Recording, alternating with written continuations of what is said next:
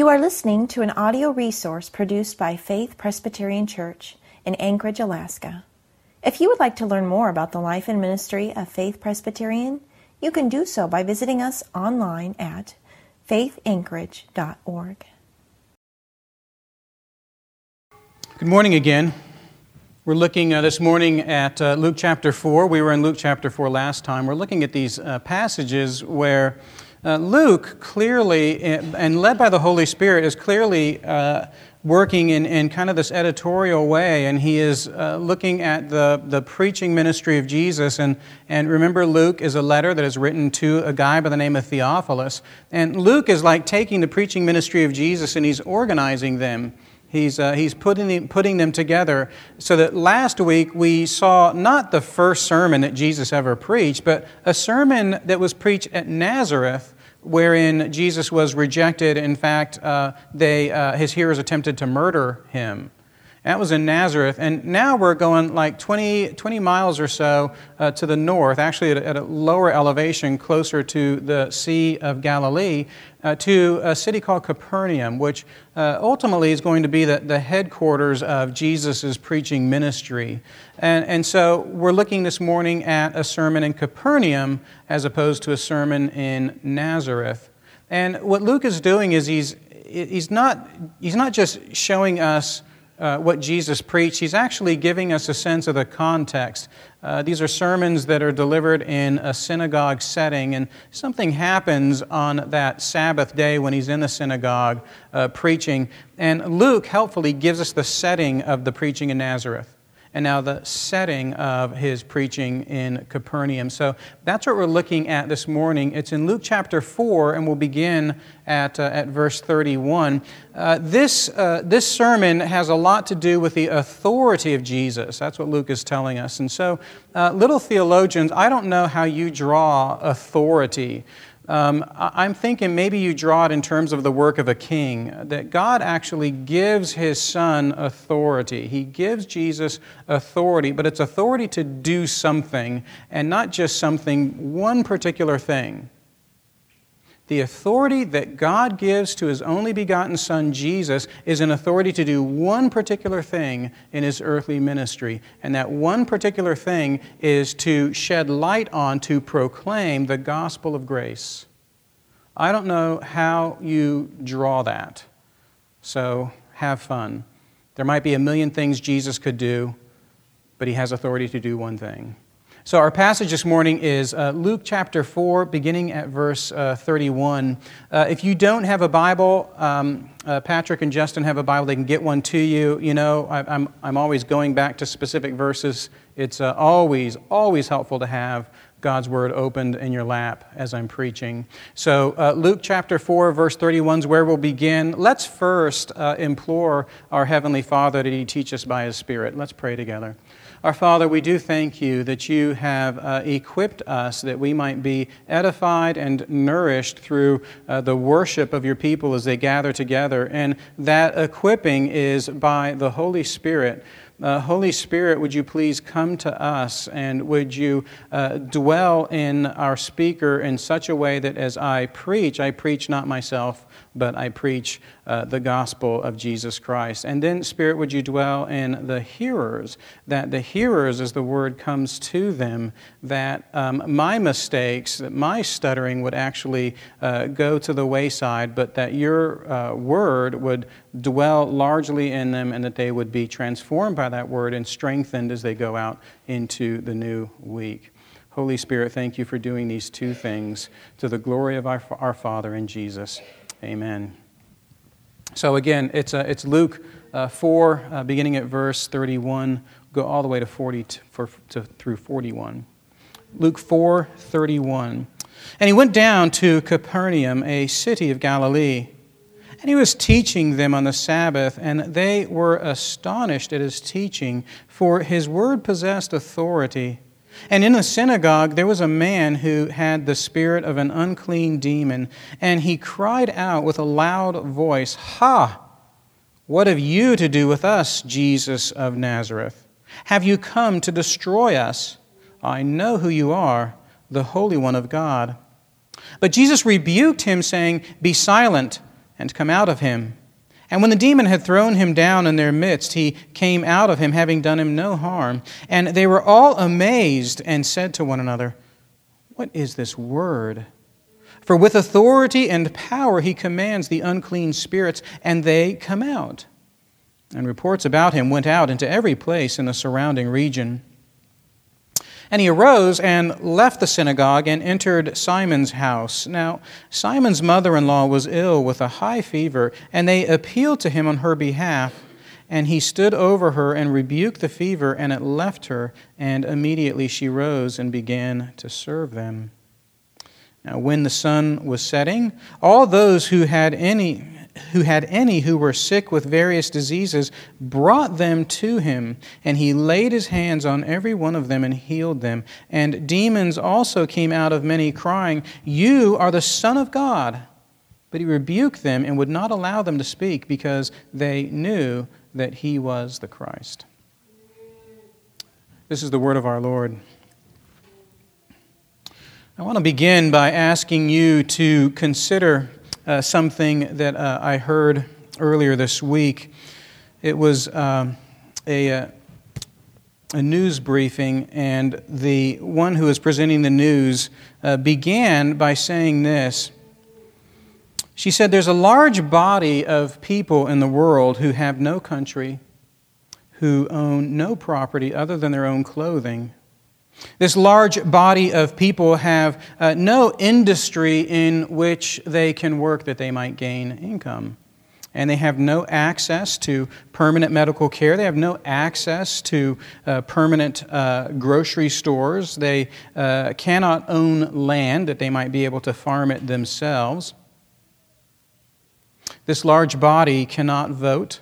They have no legal representation.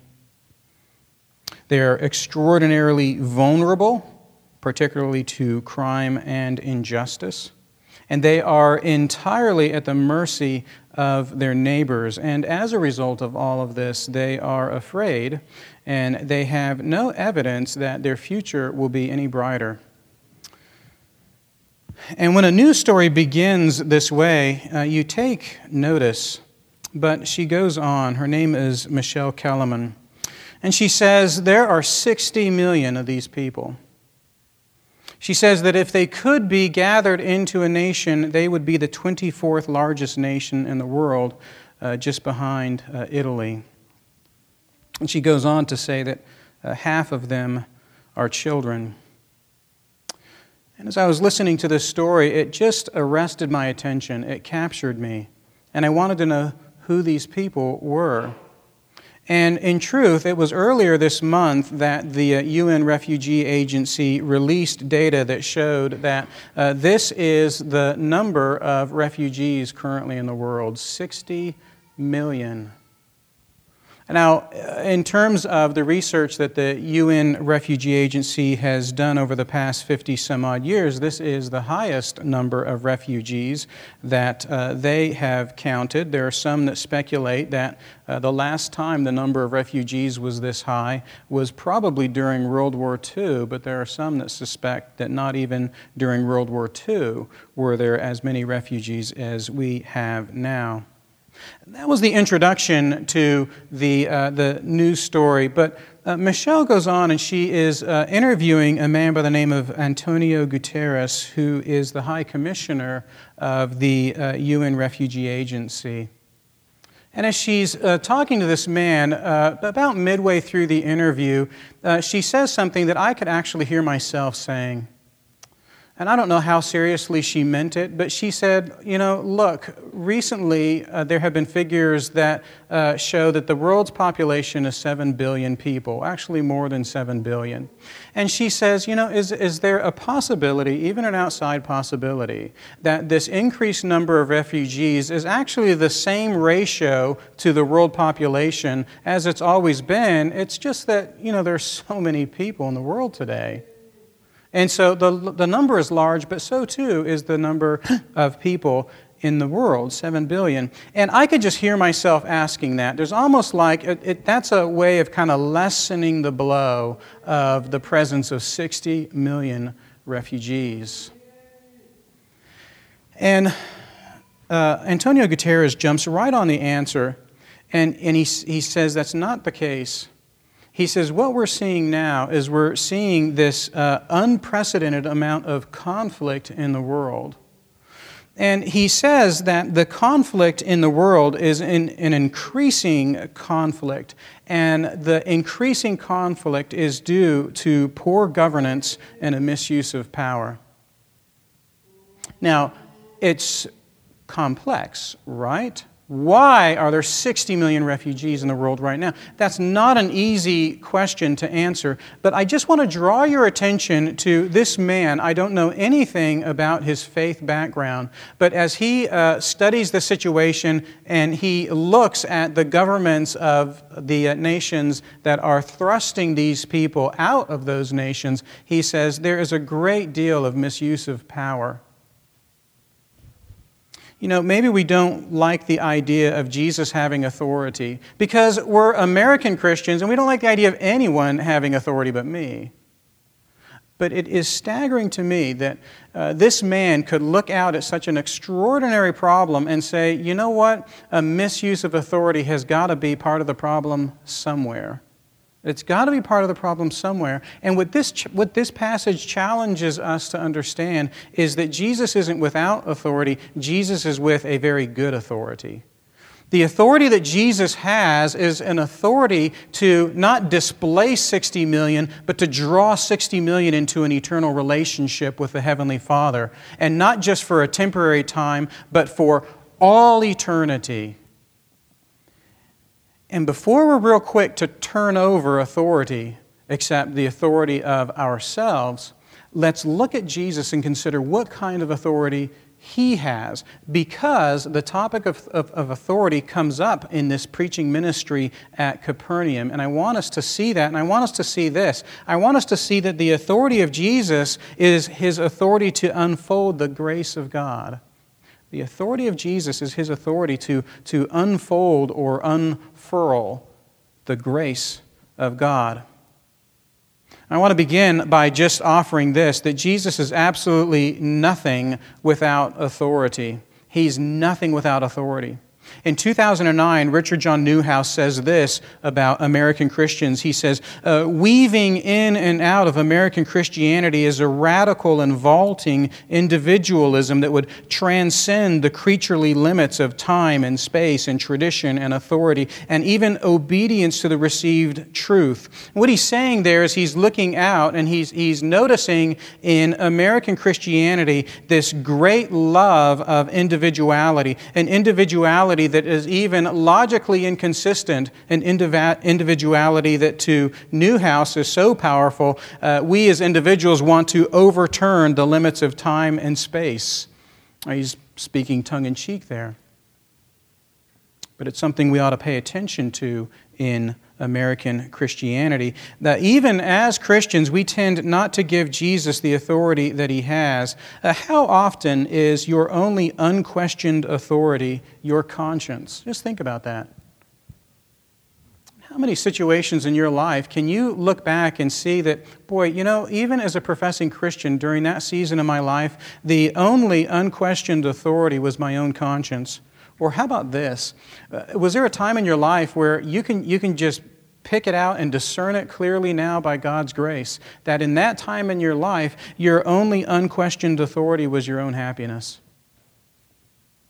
Do you remember a time like that in your life? Where the only unquestioned authority, even as someone who professes faith in Jesus Christ, was your own happiness? Maybe your only unquestioned authority is your own hope for the future, your plan, your scheme, as it were, for how your life is going to unfold before you. And sometimes your only unquestioned authority is your rational understanding of something. Your rational understanding of something. When is it in the Church of Jesus Christ, particularly of American Christians, that we actually recognize that our only unquestioned authority ought to be the revealed Word of God? He has the right to tell us not only what to believe, but how to behave.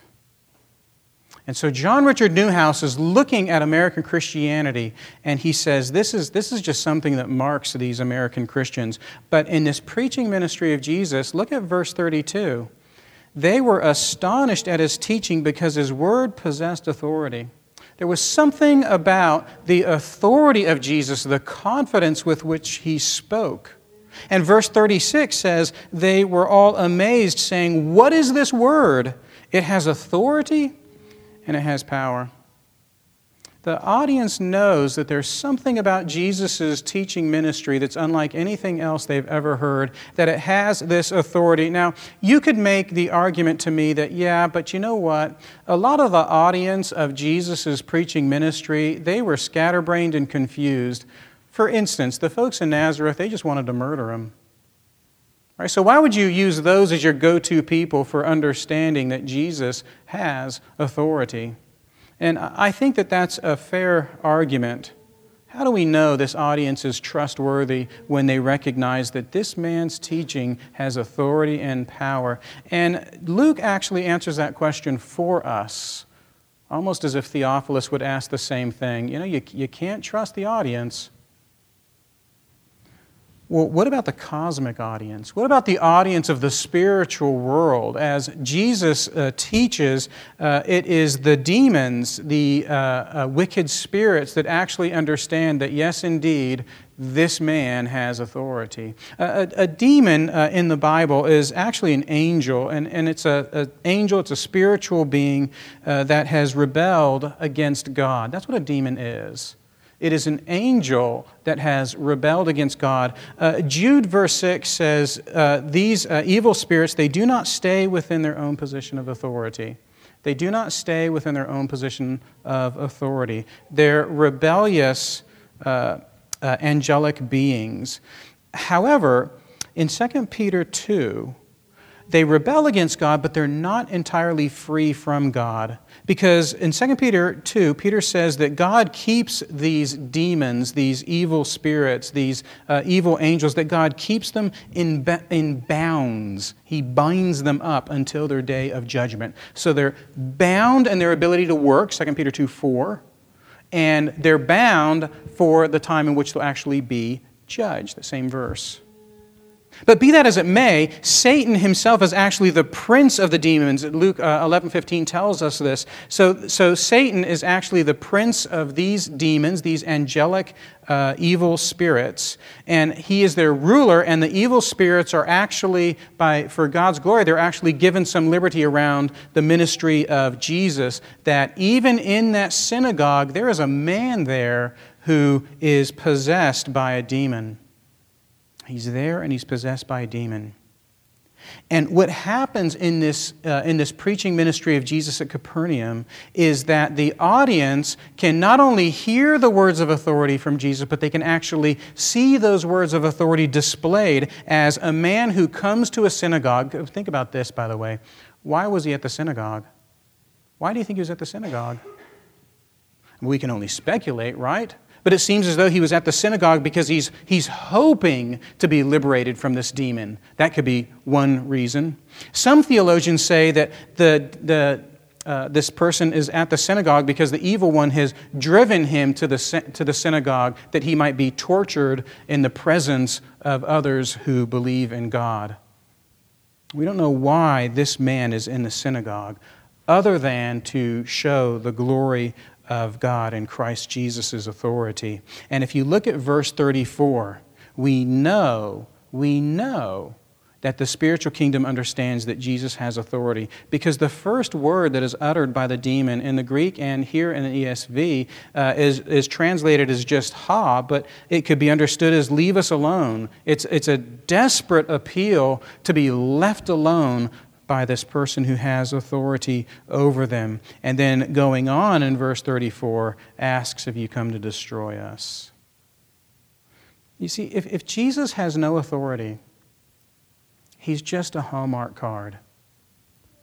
If he has no authority at all, he's just a Hallmark card, because he comes and he puts Isaiah 61, 1 through 2 on a Hallmark card, and he gives it to you. And you should feel good about that. but you shouldn't feel safe for all eternity because of it. Jesus actually has authority, and the authority is made known by his speech, but also made known by his actions. And the people in the audience of the synagogue in Capernaum, they understand it, but so too does the spiritual realm. So to say that Jesus has no authority is just not a tenable position. And I want to suggest to you that if you're uncomfortable with the authority of Jesus, his right to be your Lord and your master, I want you to be very careful with that notion. Because with this same authority that intimidates you, that becomes a boundary between you and him, with that same authority that he possesses, he unfolds grace that you might be saved for all eternity. That exact same authority that threatens your own unquestioned authority in your conscience, in your happiness, in your hopes, in your rationality.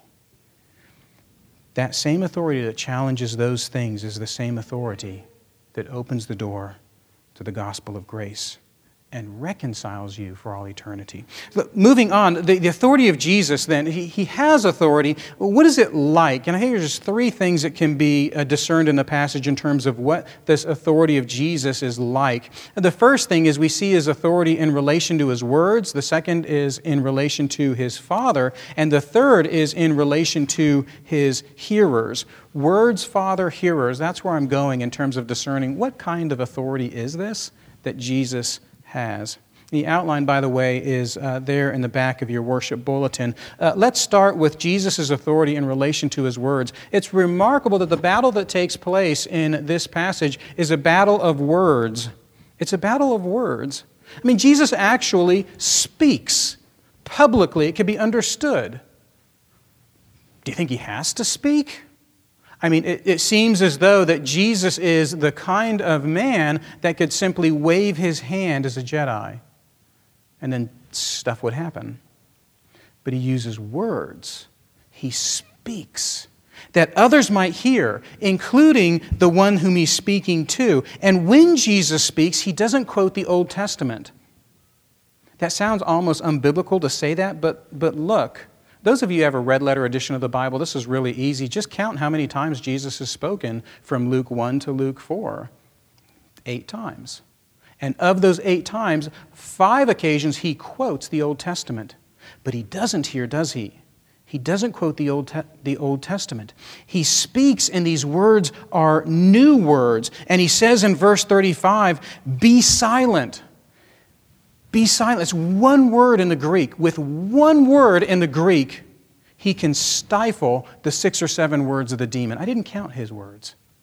With one word in the Greek, he stifles the words of the demon. And then in verse 41, he rebukes them and would not allow them to speak. It's a funny battle. It's a battle that just wouldn't look right on the big screen. I mean, there's no robots, there's no missiles. It just doesn't look right on the big screen. It's words. A demon is speaking, and Jesus says, "Stop speaking." And he rebukes, and the demon can no longer speak. How remarkable is that? It's the actual word. The actual word that makes things happen, even though God doesn't have to use words at all. And this is important for this reason, because you would say, okay, well, fine, so what? Well, we don't want to diminish what God does with his words. God created with words. God created in a revelatory way. He created not just by making something that you can see, you can smell, you can witness. Even the way in which he created is revelatory. He's revealing himself. If you were there, you could hear God create. And when he was done creating, you could see what he created. He creates with words. When God comes to Abraham, how does he come to Abraham? He speaks to Abraham. The kind of conversations that Abraham would have had his whole life, God interjects into those conversations, and he himself speaks to Abraham. When God comforts, he comforts with words. When God hears the people cry, he responds to the people with words. His words, Hebrews 4 says, are living and active. Ephesians 6 attaches the Word to the Spirit. The sword of the Spirit is the Word of God. And as the Spirit teaches us, according to 1 Corinthians 2:4, that Spirit teaches us with words. Words matter. Words matter. You know that, right? You want to say that words matter because you have hurt people with your words. I hope that you can admit that. You have hurt people with your words. But I'm saying that words matter because words are a part of the delivery of the gospel of grace. In the beginning was the Word, and the Word was with God, and the Word was God. He, Jesus, was in the beginning with God. Jesus was in the beginning. Jesus was listening to the words of the Heavenly Father. In fact, all things were made through Him, through Jesus, and without Him, without Jesus, was not anything made that was made. Verse 14, and the Word became flesh and dwelt among us. Jesus coming to us is coming as a Word.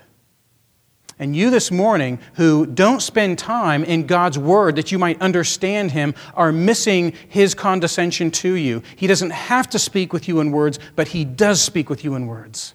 He doesn't have to send an ambassador, a preacher, but He does send a preacher, and not only John the Baptist, but this morning I am serving a role as a preacher with words that are not my words. And the gospel of grace, Paul says, is the power of God for salvation. These words in particular mean something, just as all words mean something. So when we look at the authority of Jesus, we have to admit that His authority is accomplished through words. It's not hidden. He's public. He's making known what He is doing.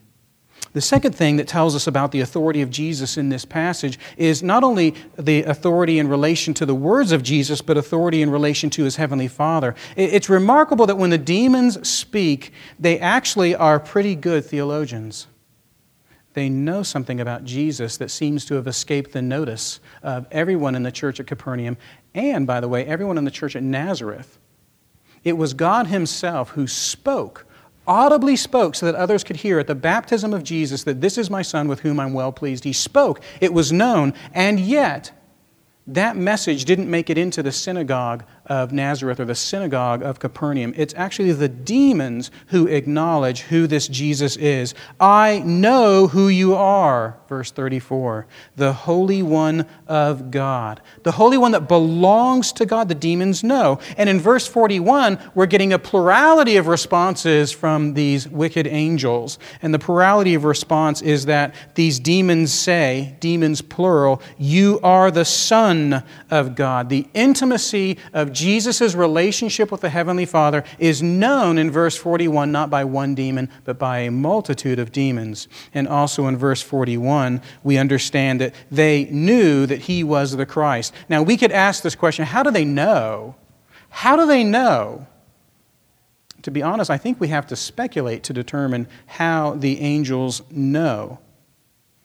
But verse 41, we know because Luke, empowered by the Holy Spirit, tells us that they know. Because Jesus, when He hears them, knows what they know. Remember, He is able to discern the reasonings of the human heart. He also discerns the reasonings of the demons. And verse 41 says that Jesus knows that they knew He was the Christ, the one who is anointed by God. I want to hold this up to you. The demons understanding that Jesus is the Holy One of God, the Son of God, the Anointed One of God. I want to hold that portion up to you as good theology. Because they know that Jesus is the instrument of the Father's promise. That Jesus is doing something, but He's doing something that's derivative of the authority of the Heavenly Father. So that when Jesus exercises that authority, it is an authority that comes from the Heavenly Father to do the bidding of the Heavenly Father. Jesus is exercising authority to serve the Father's will. What is the Father's will? Genesis 3:15.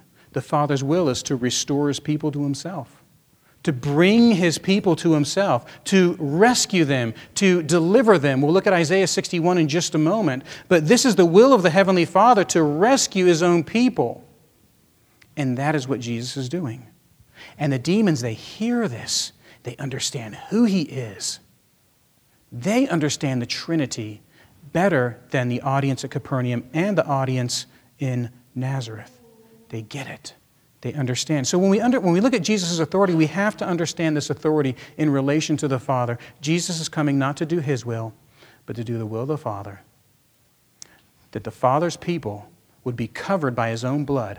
His sacrifice would be a lasting and eternal sacrifice for them, that they might be rescued and secure for all eternity. That's what Jesus is doing. That's the exercise of his authority. He is the one, the Holy One of God, the Son of God, the only anointed one of God.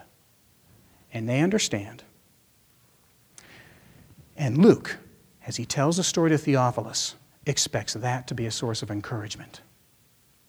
Theophilus, you may be surrounded by people who place your Jesus in a box and say that he never existed, he never interacted in time and space, or to say that he existed and he is only servicing now as some kind of myth of some sort. Theophilus, you may be surrounded by people like that. But the spiritual world disagrees. The spiritual world knows him and is afraid of him. They understand that his authority is an authority in relationship to the Father. He is the very work of the Father's will to rescue his people. Okay, so the third thing is real quickly, not Jesus' authority in relation to his words or in relation to his heavenly Father, but in relation to his hearers, because some people come to the synagogue presumably to hear Jesus. And we know that there are individuals around Simon Peter's mother-in-law, and they, on behalf of Simon Peter's mother-in-law, they implore Jesus that Jesus would help, that Jesus would heal her. And so we have this picture of people coming to Jesus. I mean, just look at the very end in verse 40. We have all these people that are actually coming to Jesus, and they're coming to Jesus because they want to hear his words. They want to taste and witness his authority. But then there are some who actually taunt Jesus, and that is the role of the demons, and that is also the role of the people in Nazareth who heard him preach. And what's remarkable is we have this divided audience. We have some that hear Jesus, pay attention to him, implore him, like those in the household of Simon Peter. And then we have some that are rebelliously disposed towards Jesus, that when they hear these words, when they see this authority, they're actually angry, and they taunt him, and they want him to leave. And Luke very slyly reminds us at this juncture, he says, the report about him went out. The report about him went out. And what's happening is, as this report about Jesus goes out, everyone is being asked to make a decision about Jesus. Everyone is being asked to make a decision about Jesus. Is he a charlatan? Is he a liar? Will you taunt him? Will you try and murder him? Is he simply a challenge to your authority that you then need to push to the side? Or will you listen to him? Will you receive his message? Will you receive the testimony about him? And this is the beauty of the gospel, isn't it? Its beauty is in its offense, that everyone has to make a decision about the gospel. And us, as the body of Christ, we actually are told to go out into the world and make disciples of the nations. We're to proclaim this message, but you have to understand there's only two responses to this message. There's just these two responses. And as the report about Jesus goes out in Luke's setting, and as the report about Jesus goes out in our own setting, we need to be prepared for that. Not everyone is going to hear the gospel of Jesus with delight in their eyes. And part of that is, sure, I'm stating the obvious, but it's right here in this passage. Luke is not setting up Theophilus to see that, everyone is going to hear the gospel of Jesus and they're going to receive him warmly. Jesus is going to assert authority over their own unquestioned authorities, and that's going to hurt them. And some are going to be softened by the Spirit to say yes to the gospel, and some are going to be riled up. And sometimes you're not going to know. But there's always a response to the gospel. And there will come a time when Jesus returns, and the response is made public, and everyone will know where everyone else stands. But for the time being, as Christians, we're called to be the kind of people that make a report about him. about Him, about His exercise of authority and what He does. And praise be to God that this Him, Jesus our Savior, speaks with words that we then can go out into the world and speak with words. Let me say something quickly about the purpose of this authority. I think the purpose of the authority of Jesus is actually in that first sermon. You know, Jesus is not simply up to a medical mission. Jesus is not just going out into the world that He might heal the world of all of its sickness. There are some that are not healed by Jesus. There are some that never have that opportunity to be with Him, that He might heal them.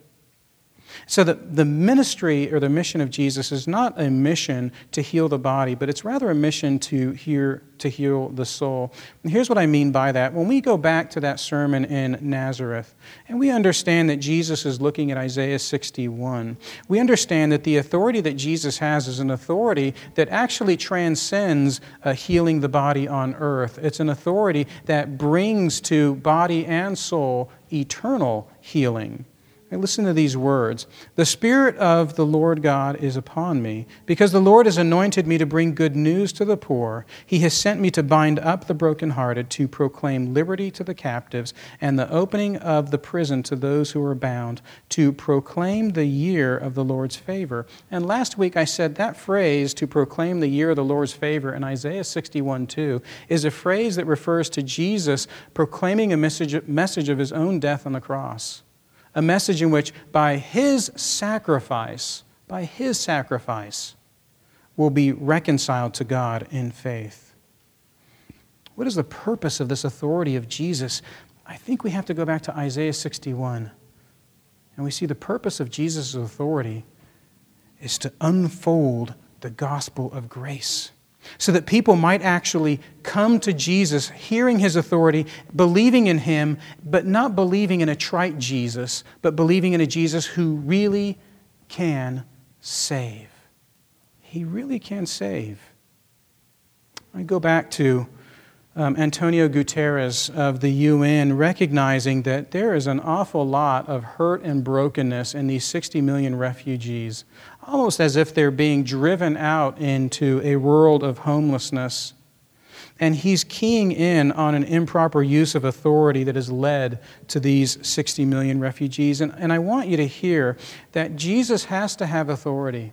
If He doesn't have authority, this will not be the day in which Isaiah 61, 1 and 2 are actually fulfilled, because Jesus won't have the authority to fulfill it. He won't have the authority to do it. And I want you to hear this morning that Jesus does have the authority. He has the authority to save you for all eternity, and not just you, but millions of others. Millions of others. Before we're real quick to remove the authority of Jesus, thank God that He has authority. And pay attention to His message. He is the only means by which you are saved. And He saves by having a relationship with His Father in which He performs the Father's will. He speaks about that will, and He divides the audience, those who receive Him in faith and those who rebel against Him. This is His authority. Listen to His authority and be saved. The authority of Jesus is His authority to unfold or unfurl the gospel or the grace of God. Let's give thanks for the gospel, and then we'll confess faith together.